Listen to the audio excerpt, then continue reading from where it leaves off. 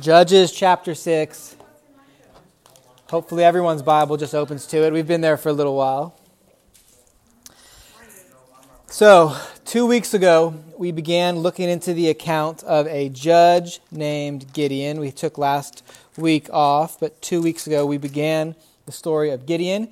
God had raised up the Midianites to come against Israel for their sin. The Midianites then are God's solution for Israel's sin at this time. He is using them to bring Israel low, to humble them, to remind them that they needed God and that the life that they are living right now, where they're living it according to what they think is right, is not as good as the life they would be living if they lived it for Yahweh, if they lived it for their God. And so God is going to keep the promises of the old covenant, and He's going to raise up another judge. And He's doing so because a better covenant is coming. A covenant that the old covenant is pointing to through shadows and types. Remember, the reason why they're in the land right now, the reason why God is raising up a judge each time they fail, is because of the old covenant, because of the promises that He made in it.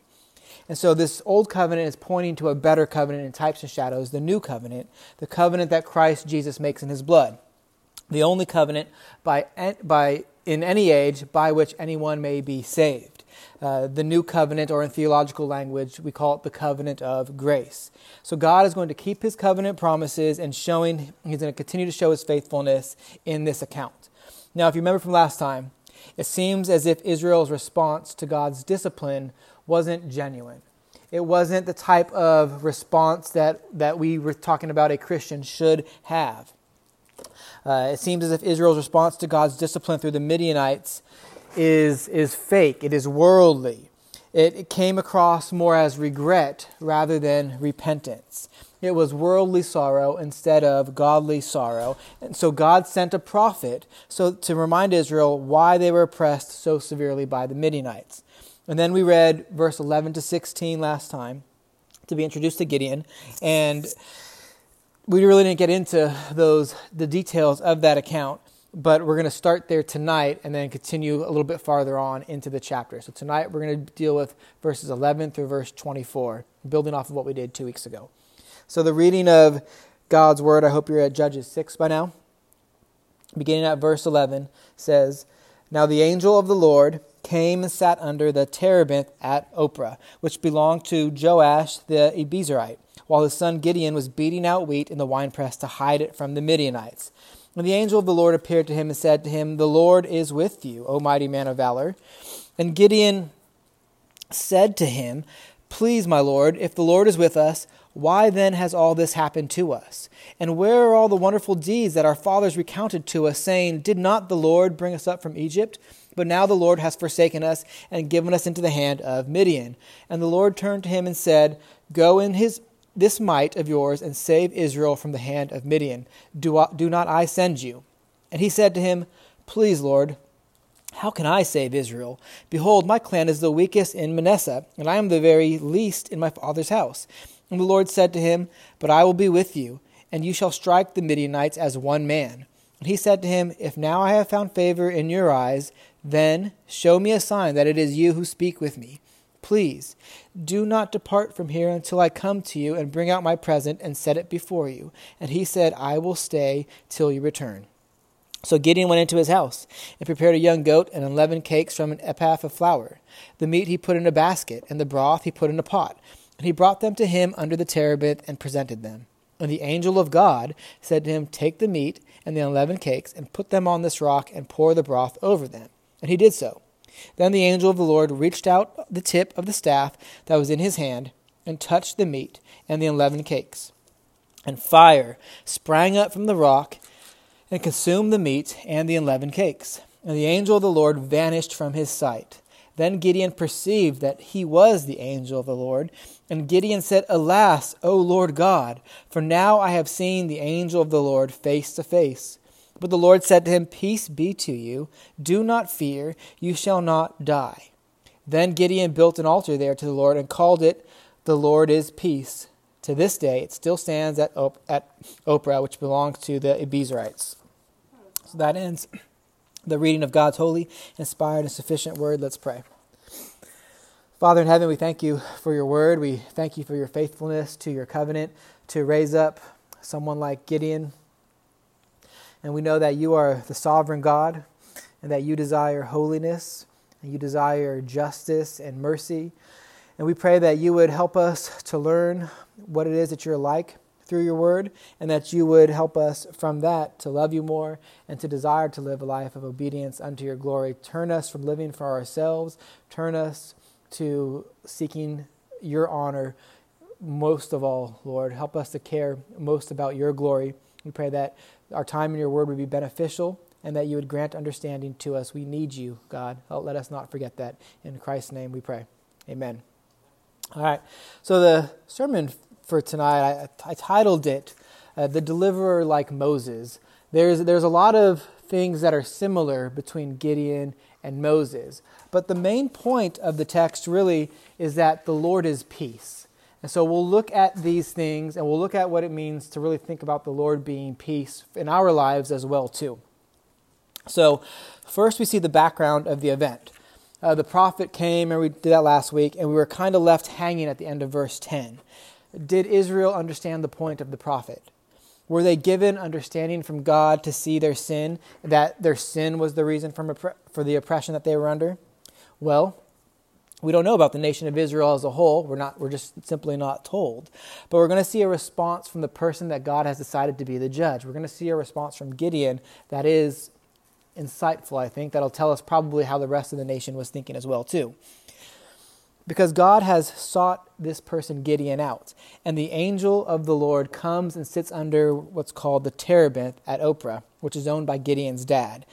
The terebinth, it's likely a large tree. Most commentaries said that it was probably an oak tree, which is weird. I didn't really think that there were oak trees there in that part of Canaan, the promised land. But most commentaries say that it was an oak tree.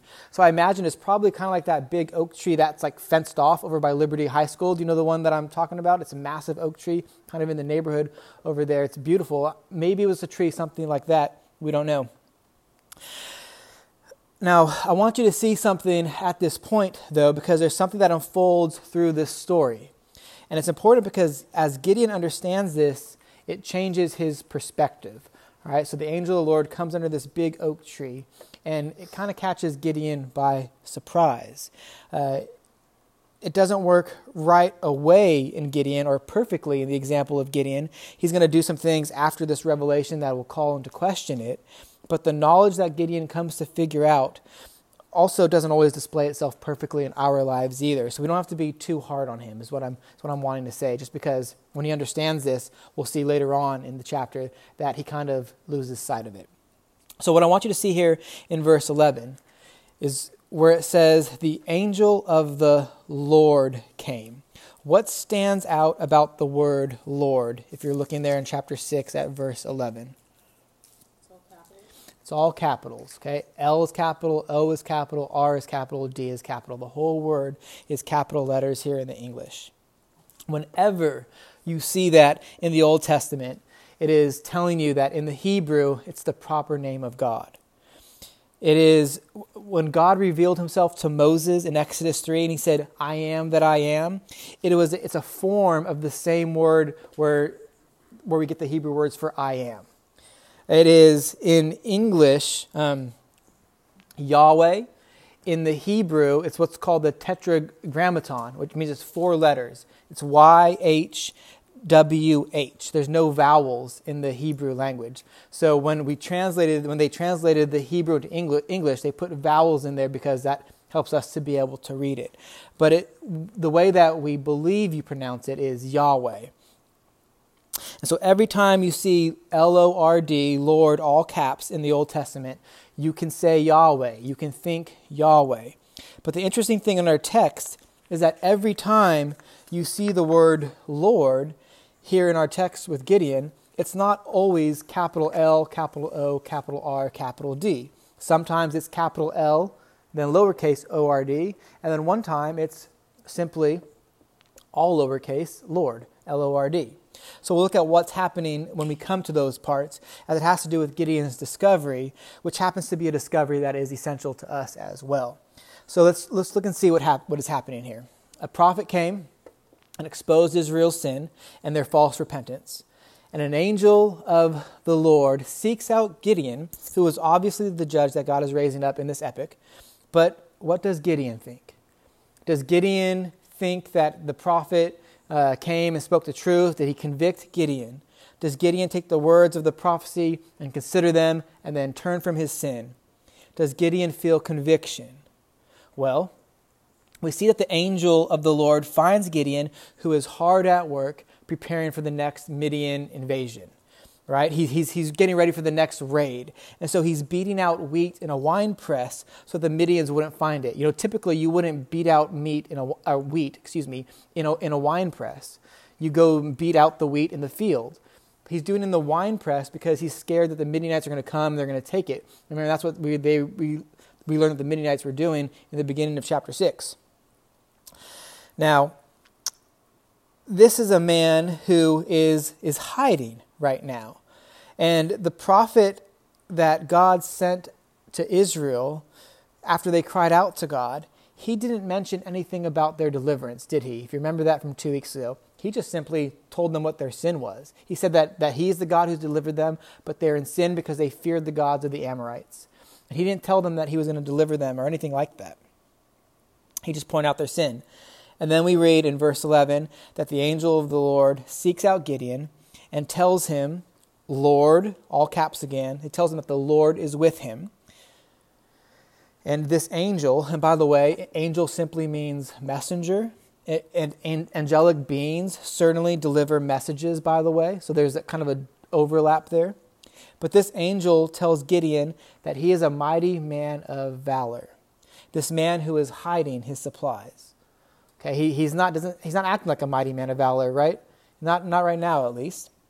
So let's note Gideon's response. It's verse 13.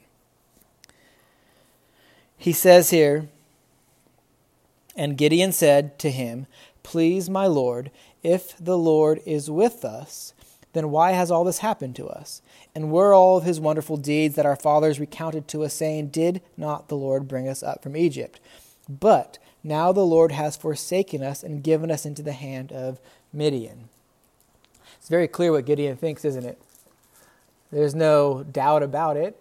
He's under the impression that the Lord has forsaken him. Now, does this sound like someone who heard the prophet's message to Israel earlier and is repentant? It doesn't. It doesn't sound like that to me. He's questioning if the Lord, again, all caps, he's talking about God here, is actually with him. Now, number one, any believer should know that the Lord is with him. That is the promise that we all have right now, that if you are trusting Christ right now, the Lord is with you. That is a promise from Scripture. It is a promise from Jesus himself. We never actually even need to prayerfully ask for the Lord to be with another believer. We can call upon the promise that the person we are praying for would remember that God is with him because God has promised to be with him. But we never, ever actually need to pray that the Lord be with a certain person if that person is in fact a believer. You remember what Jesus says in Matthew 28 at the end of the Great Commission? At the end of the Great Commission, the last verse in Matthew 28 in Matthew's Gospel, he says, "Behold, I am with you always till the end of the age."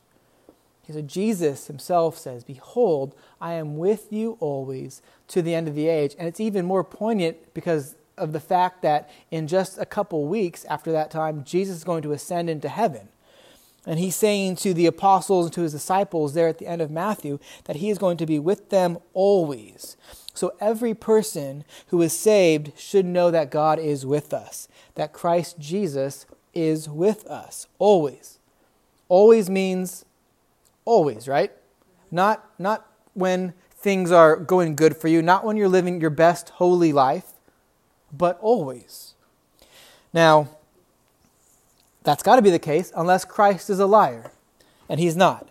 Now, it's certainly possible for a believer to forget that God is with them always, that Christ is with them always, and perhaps that's because there's some indulging of sin that's going on in your life, and so you forget that the Lord is with you, and most likely, probably, if you're indulging some sin, you don't want to think that the Lord is with you, because you don't want the Lord to really be aware of that, although you know in your heart that he is.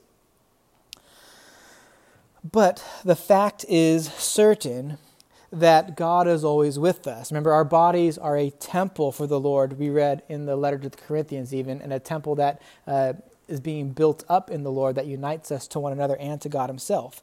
So we know that God doesn't change.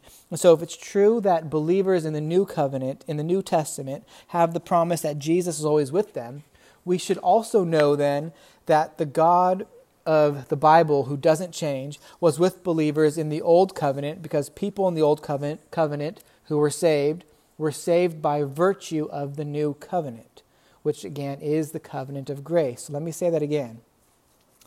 We should also know that the God who was with believers always in the Old Covenant as well, because people in the Old Covenant were saved by virtue of the New Covenant, which is the covenant of grace.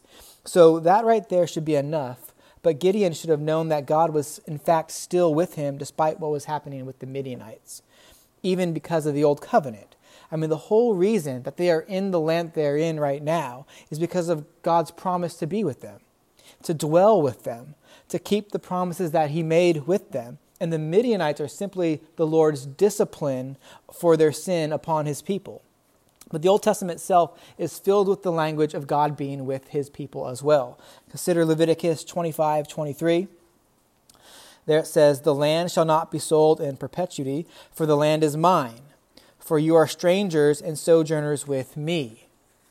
Psalm 23:4, the popular psalm, says, "Even though I walk through the valley of the shadow of death, I will fear no evil, for you are with me, and your rod and staff, they comfort me." So Gideon, even though they were under the discipline of the Lord, he should have known that the Lord was with him, especially because here's the angel of the Lord telling him so.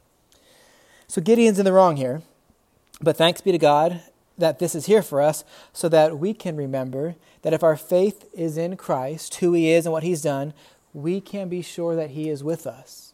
No matter what is going on, we don't have to be clever or powerful in ourselves. We need to only be faithful to what he reveals to us in his word. And I mentioned this last time, but it's worth mentioning once more again. The fact that Yahweh goes to Israel upon the pretense of false repentance on their part, and now that we see that he chooses a man to be a judge who calls into question the fact that God is even with him, an unlikely hero, because actually God is the hero, right? It shows us quite clearly that God's grace precedes repentance. This is big. I hope that you see that. It shatters any system of merit when it comes to God's favor. The fact that God's grace precedes repentance.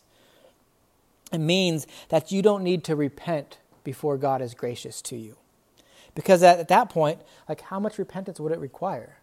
I mean, we're talking about a holy God here. If God required you to repent before he was gracious to you, how much repentance would that take? More than any of us could actually muster. God is a holy God. It'd be infinite because God is infinite. It wouldn't happen. Exactly. Thanks be to God, though, that's not how it works. You see, if you have a desire to repent, number one, you know you're commanded in God's word to do so. But if you have the desire in your heart, in your soul, then you should do it. It means that likely God has given to you grace, that he was gracious to you, so you should act on it. Repent from your sin, trust in Christ, commit yourself to live for him because his grace precedes your ability. But if you have the desire, it must mean that God was giving you grace first. Now, what I want to do with the rest of our time is notice how the text unfolds in the interaction between Gideon and the angel of the Lord. We're going to consider who actually is the angel of the Lord. Does the text tell us, or do we need to consider other examples in Scripture? And then also this realization that Gideon comes to through a test, which this realization is something that I want all of us to know personally as well. And so we can look at it right now, actually. It's in the last verse of our text. So look down at verse 24, or on the next page, if it's like my Bible. Gideon builds an altar to the Lord and calls it, "The Lord is Peace." All right, in verse 24. The Lord is peace. The Lord gives peace. He establishes peace. He grants peace to us. But even greater and even better, the Lord is peace.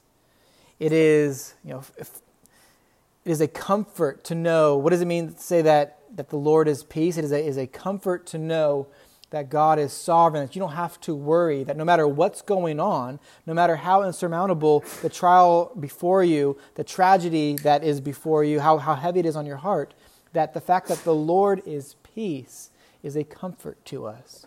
It means that we don't have to worry, that we don't have to be anxious, that we don't have to fear. And if you have the Lord, then regardless of what is happening in your life, peace is available to you. It's extended to you because the Lord has extended himself to you. God bless you. But let's turn our attention back to verse 12, okay? Because Gideon has to arrive at this realization. And so we're going to try to track with him as he figures it out. So back to verse 12, because that is where this interaction between the angel of the Lord and Gideon begins. This is interesting on a couple of levels, I think. Number one, Gideon reminds us in a lot of ways like Moses. Moses was used to deliver Israel from Egypt. Gideon's going to be used by God to deliver Israel from the Midianites. Both are types of the deliverance that we have from our sin in Christ. But both Gideon and Moses were much less than Christ. Christ Jesus was humble, yet he is the victorious God-man, and there wasn't any doubt in him at all. But in Moses and in Gideon, there is doubt. Now, there's a humility in both of them as well, too, but it's also mingled with doubt. The sort of humility that was in Christ, there wasn't any doubt in it. And we saw this about Gideon already in verse 12 in his response to the angel of the Lord. But the response to Moses, or the contrast to Moses, doesn't just stop there. The Lord has confidence in Gideon just like he did in Moses. It was Moses that the Lord chose after all, but it's not as if there was something in Moses or Gideon, but it's simply the Lord in them that causes God to act this way. And so the angel of the Lord calls Gideon a mighty man. He says that Gideon not only can, but that he will save Israel in his might. God is sending him.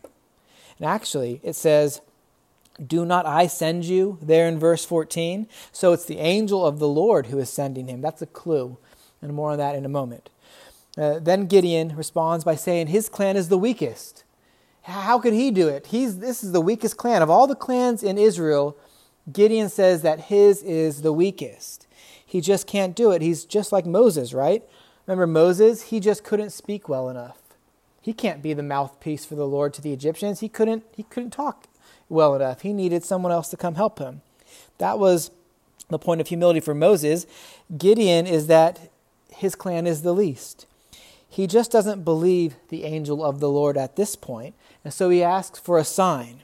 And this is the first sign that he asks for. He's going to need another one after this, the famous fleece one, but he needs a sign at this point as well. So the sign takes place in verses 17 to 21, and basically what happens is he gets some meat, he gets some broth, and he makes this meal, and he puts it on a rock, and then he dumps the broth on top of it so that it's all wet. And the angel of the Lord sticks out his staff and he touches it, and fire comes up from the rock.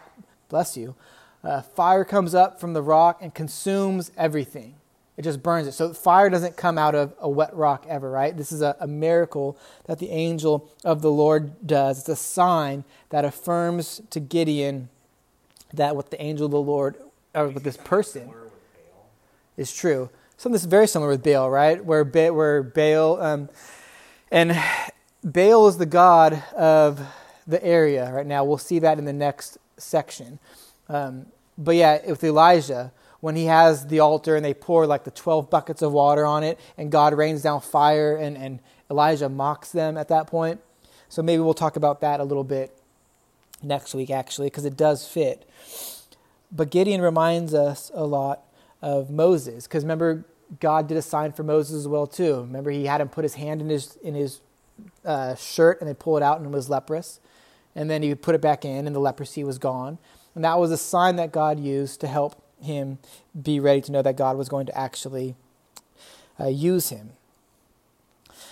So one commentator says this about the contrast between Gideon and Moses. It says, the command and the promise made Gideon aware of the real character of his visitor, and yet, like Moses, from a sense of humility or a shrinking at the magnitude of the undertaking, he excused himself from entering on the enterprise. And even though assured that with divine aid he would overcome the Midianites as easily as if he were but one man, he still hesitates and wishes to be better assured that the mission was really from God. He resembles Moses also in the desire for a sign. And in both cases, it was the rarity of revelations in such periods of general corruption that made them so desirous of having the fullest conviction and being addressed by a heavenly messenger. The request was reasonable, and it was graciously granted. And so it was, right? He asked for a sign. The angel of the Lord gave him a sign. And then the angel of the Lord vanishes from his sight. The fire comes up, it consumes it, and then boom, poof, he's gone at that point. But he can still talk to him. Well, let's think about that. I didn't realize you had that mask on your face. There's actually two things he comes to understand here. He finally, after all of this and seeing this first sign, he realizes who he's talking to here. So let's back up a little bit so you can see this unfold, because this character, the angel of the Lord, shows up in Scripture more than just here. And as you're reading the Word, you'll see it more. You'll see him more and more, especially in the Old Testament, that is. And so we should understand what the Bible is talking about when it says the angel of the Lord. Back to verse 12, okay? The angel of the Lord, Lord is all caps again. So it's the angel of Yahweh. He appears to Gideon and he tells him that the Lord, all caps, is with him. But look at how Gideon responds. If it pleases my Lord, it says, please my Lord. Lord is all lowercase letters, no caps. When you see lowercase Lord, that's not the tetragrammaton. It's the word Adonai, and it means Lord, as it's rightly translated here, which is a title of respect, but it's much different than capital Lord, which is Yahweh. The tense that the word is in Hebrew is the reason as to why it's all lowercase in our English Bibles. That means that, and I don't want to get too technical here because it's not important, but there's different tenses for Hebrew words. And the word Adonai here is in a tense that is a common tense. So if you have this word Adonai, that's a respectful term in the first place, this is the lowest way to use it. So he's talking to the angel of the Lord, the angel of Yahweh, Lord, all caps, and he calls him Lord, little Lord, so common. Like if you were like a servant, that would be what you would call your master? No. You would want to call your master something better than this, which we'll see that in a second even. So this is less than... This is not a rude comment, but it's not understanding who he's talking to clearly. You got something, Clint? Like the waitress would call you Sir, yeah. Someone you don't know at all, you have no real respect for. You know. Wow, all oral. You got something, Clint? This is just a messenger from God, but not God's. We don't know at this point what he thinks really. We don't know if he really thinks this is a messenger from God. I mean, I guess this person is saying the Lord will be with you. So he says that. So maybe he has that. But I mean, the interaction at this point is almost shocking when you see the rest of the story. When you know the rest of the story, at least. So it's the least special way you can use the word Adonai, at least. The lowest form of respect for the word. So you see what that tells us right away is that Gideon kind of actually doesn't have a clue as to what's going on here right now. The angel of the Lord is standing before him. And perhaps, Gideon barely even looks at him. Perhaps he just keeps on beating the wheat in the winepress, and he's not even really acknowledging what is happening here at this point. He continues to sift wheat and grumble and complain about his situation and the situation of the people. Then Gideon, 3 times over, this next verse uses the proper name of God, Yahweh, to essentially say, where is he? Where is the Lord, capital Lord? Where is Yahweh? He's forsaken us. Look at the trouble we're in. Where is he? In just one verse, he uses the name of the Lord 3 times. And try to imagine the craziness of this. It's the angel of the Lord, of Yahweh, standing right there talking to him. the one who represents the Lord to this man right now, is hearing Gideon deny the goodness of Yahweh. And now it gets kind of interesting. Verse 14 says, "And the Lord," all caps, "turned to him and said," notice, it doesn't say the angel of the Lord at this point. It's just, "and the Lord turned and said." What is that? What happens now? Did the angel of the Lord leave now, and now it's just the Lord himself here? That can't be it, because verse 20 and 21 and 22 all mention the angel of the Lord again. So I thought perhaps maybe there is the angel of the Lord there and the Lord himself is there possibly, right? Perhaps there's the Lord, capital L-O-R-D, and then this angel of the Lord there as well. But that actually doesn't make sense either, because all of the language, the tense of all the words is showing us that this is a one-to-one conversation. It's not a one-to-two conversation. So what do we have here? The angel of the Lord is what is called a Christophany. It is the Lord himself, and specifically a pre-incarnate Son of God. So when it says the angel of the Lord here, it's not meaning an angel like a messenger, it's not meaning an angel like a seraphim or a cherubim, a spirit being that is used by God to accomplish his will. It's speaking a messenger. It's using angel in the sense of a messenger, one who brings a message. And specifically, this angel of the Lord is a pre-incarnate Son of God. Matthew Henry says this, Pastor Matthew Henry. He says, "The person that gave him the commission was an angel of the Lord. It should seem not a created angel, but the Son of God himself, the eternal Word, the Lord of the angels, who then appeared upon some great occasions in human shape." Like I said, there's multiple occasions which he does this. "As a prelude, says the learned Bishop Patrick, to what he intended in the fullness of time, when he would take our nature upon him, as we say, for good and all. This angel is here called Yahweh, the incommunicable name of God," verse 14 and 16. "And he said, I will be with thee." So why God the Son? And why not God the Father or God the Spirit? It is the Son who mediates between God and man, not the Father or the Spirit. The Son mediates between mankind and the one God who is three persons, Father, Son, and Spirit. And as Matthew Henry says, and I said earlier, you see him numerous times in the Old Testament. But it gets more interesting still. Note verse 15. This is Gideon talking, and now after the text removes any doubt about who he's considering, who he's actually speaking to Gideon. Okay, verse 15. It says, "And he said to him, Please, Lord," capital L-O-R-D, "how can I save Israel?"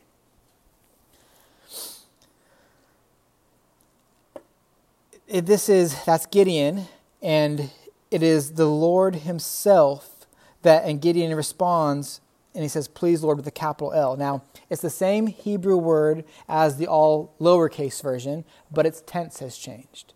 There's something that Gideon understands now, perhaps. The word Adonai is not in a common tense, but it's in what's called the proper tense. It's in an emphatic use of the word. So Gideon's disposition is changing now, okay, based upon the response from the angel of the Lord, or just simply the Lord right before that. And then verse 16, once again, no mention of the angel of the Lord. It just says, "And the Lord," all caps, "said to him." It's the Lord, it's Yahweh. And Gideon believes him, kinda. At this point, he wants to see a sign. So he alludes to say that he's believing him, doesn't he?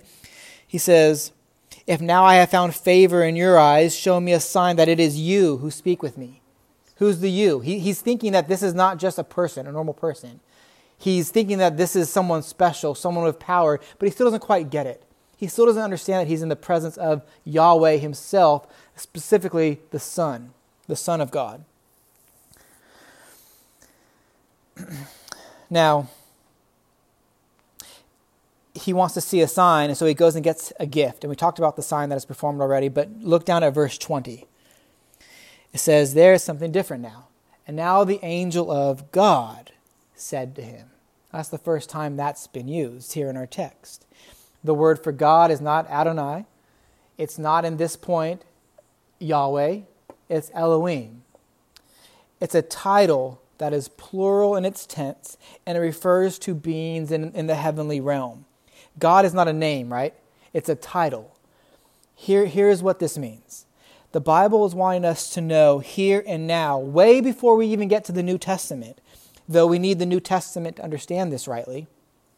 It's wanting us to know right now that the Son, the mediator, the angel of the Lord, the one who comes down at certain points in the Old Testament to deliver a message to people as the herald of God himself, is actually God as well. The two terms are used interchangeably, the angel of the Lord, the angel of God. It's wanting us to understand that this being is God actually as well. Elohim and Yahweh. And remember, we've talked about this before, Yahweh doesn't simply mean the Father. I know that that's kind of what we think sometimes, that Yahweh means the Father. It's not. Yahweh is the proper name of God. God is properly Father, Son, and Spirit. One being, three persons. It can be in reference to the Son, as it must be here, as the context shows us. And then, God does something that only God can do. He causes a fire to start out of nothing on a wet rock, and it consumes the gift. Verse 21, look at verse 21. Now it's back to the angel of the Lord. Okay? The angel of Yahweh, that same title. And then also in verse 22, and then here's where Gideon gets it. This is when Gideon's eyes are opened. Gideon finally addresses him correctly in verse 22. Gideon perceived that he was the angel of the Lord, and Gideon said, "Alas, O Lord God, O capital L, lowercase O-R-D, all caps God." In other words, alas, O Adonai Yahweh. Here God is from the word Yahweh, same word as Lord. He's saying he gets it. The one he merely referred to as lowercase Lord, and the Lord, capital L, Adonai, this one is Yahweh. This one who's before him is God. He must have been a wreck. You have to think that a great fear would come upon you at that point. That you've just been saying, oh, the Lord has forsaken us. Where is he? And here's the Lord actually standing in front of you right now. Right here. What would happen? He deserved death. But thankfully, God is faithful and gracious. And so the Lord communicates to him. He reassures him at this point. I don't know if he's back there or if it's just a voice he hears or what, because it says at that point, and the Lord says to him, verse 23, all caps, Lord, peace be to you. Do not fear. You shall not die. And I want you all to realize this. Those are the options that you have before you when it comes to God. Those are the two options that you have before you when it comes to you and God. You will either die, God will be the one who destroys you himself, and it's an everlasting destruction. It's not just a destroy and then you cease to exist, but it's an eternal destruction. Or God will say to you, peace, shalom, you will not die, you will live forever. And why is that? It's because the Lord, all caps, the Son of God, acted as mediator between you and God, just as he did for Gideon here. But more specifically, this Lord died for you. He went to the cross for you. Plus, he also lived for you. He lived a holy and a righteous life so that at the resurrection, he could accredit to you and to I and to all who believe through faith his very own righteousness. And then you may have peace. Peace no matter what is going on in your life, no matter what is before you, because you know that God is for you. Just like he was saying he was for Gideon here. Gideon gets this now. You see that. He builds an altar and he calls it the Lord is peace. And when this book was written, it was still standing there at that time. It's gone now, I'm sure. But we have something even better. Our peace. Christ Jesus himself. The Lord is peace. He ever lives to make intercession for us. And where is he now? We read in the book of the letter to the Hebrews. He's at the right hand of the Father, mediating for us, living to make intercession for us. He's in the throne room of heaven, making a place for us, defending us, and his Spirit fills us and unites us to him and to each other. To God be the glory. Those are the revealed truths of Scripture. It's much better than an altar at some point in the promised land. He himself is in the true promised land, the heaven, this tension of it where it's going to be renewed there for us, reminding us that he is our peace. But Gideon is a man, and he has this high moment, and he gets the courage to do something, which we'll talk about next week. But it's not a complete courage. He's going to need a couple more signs. But in reality, we aren't that much better than Gideon at all. Thankfully, though, our God is greater, and He is our peace, not our actions, okay? Not our faithfulness, but Him Himself is our peace. So let's pray. Father in heaven, You are our peace. And I know that we are prone to forget that, Lord, especially as the trials and the troubles of the day come before us, especially as the sin that and the temptation that is in our lives overtakes us. But we pray, Lord, that You would, in every low moment that we have, remind us of the truths of Your word, that You are our peace, that we wouldn't know You if it wasn't for You coming to us first. So help us all to give You glory and honor, for You are worthy of all praise. Please, Lord, help us to meditate upon these things throughout the night, throughout the week, and help us to be ready and excited to see what else it is that You have for us in Your word on this coming Lord's Day, in our own personal reading, in our own times of prayer, and next Wednesday when we gather again. And we pray this all in Your name. Amen.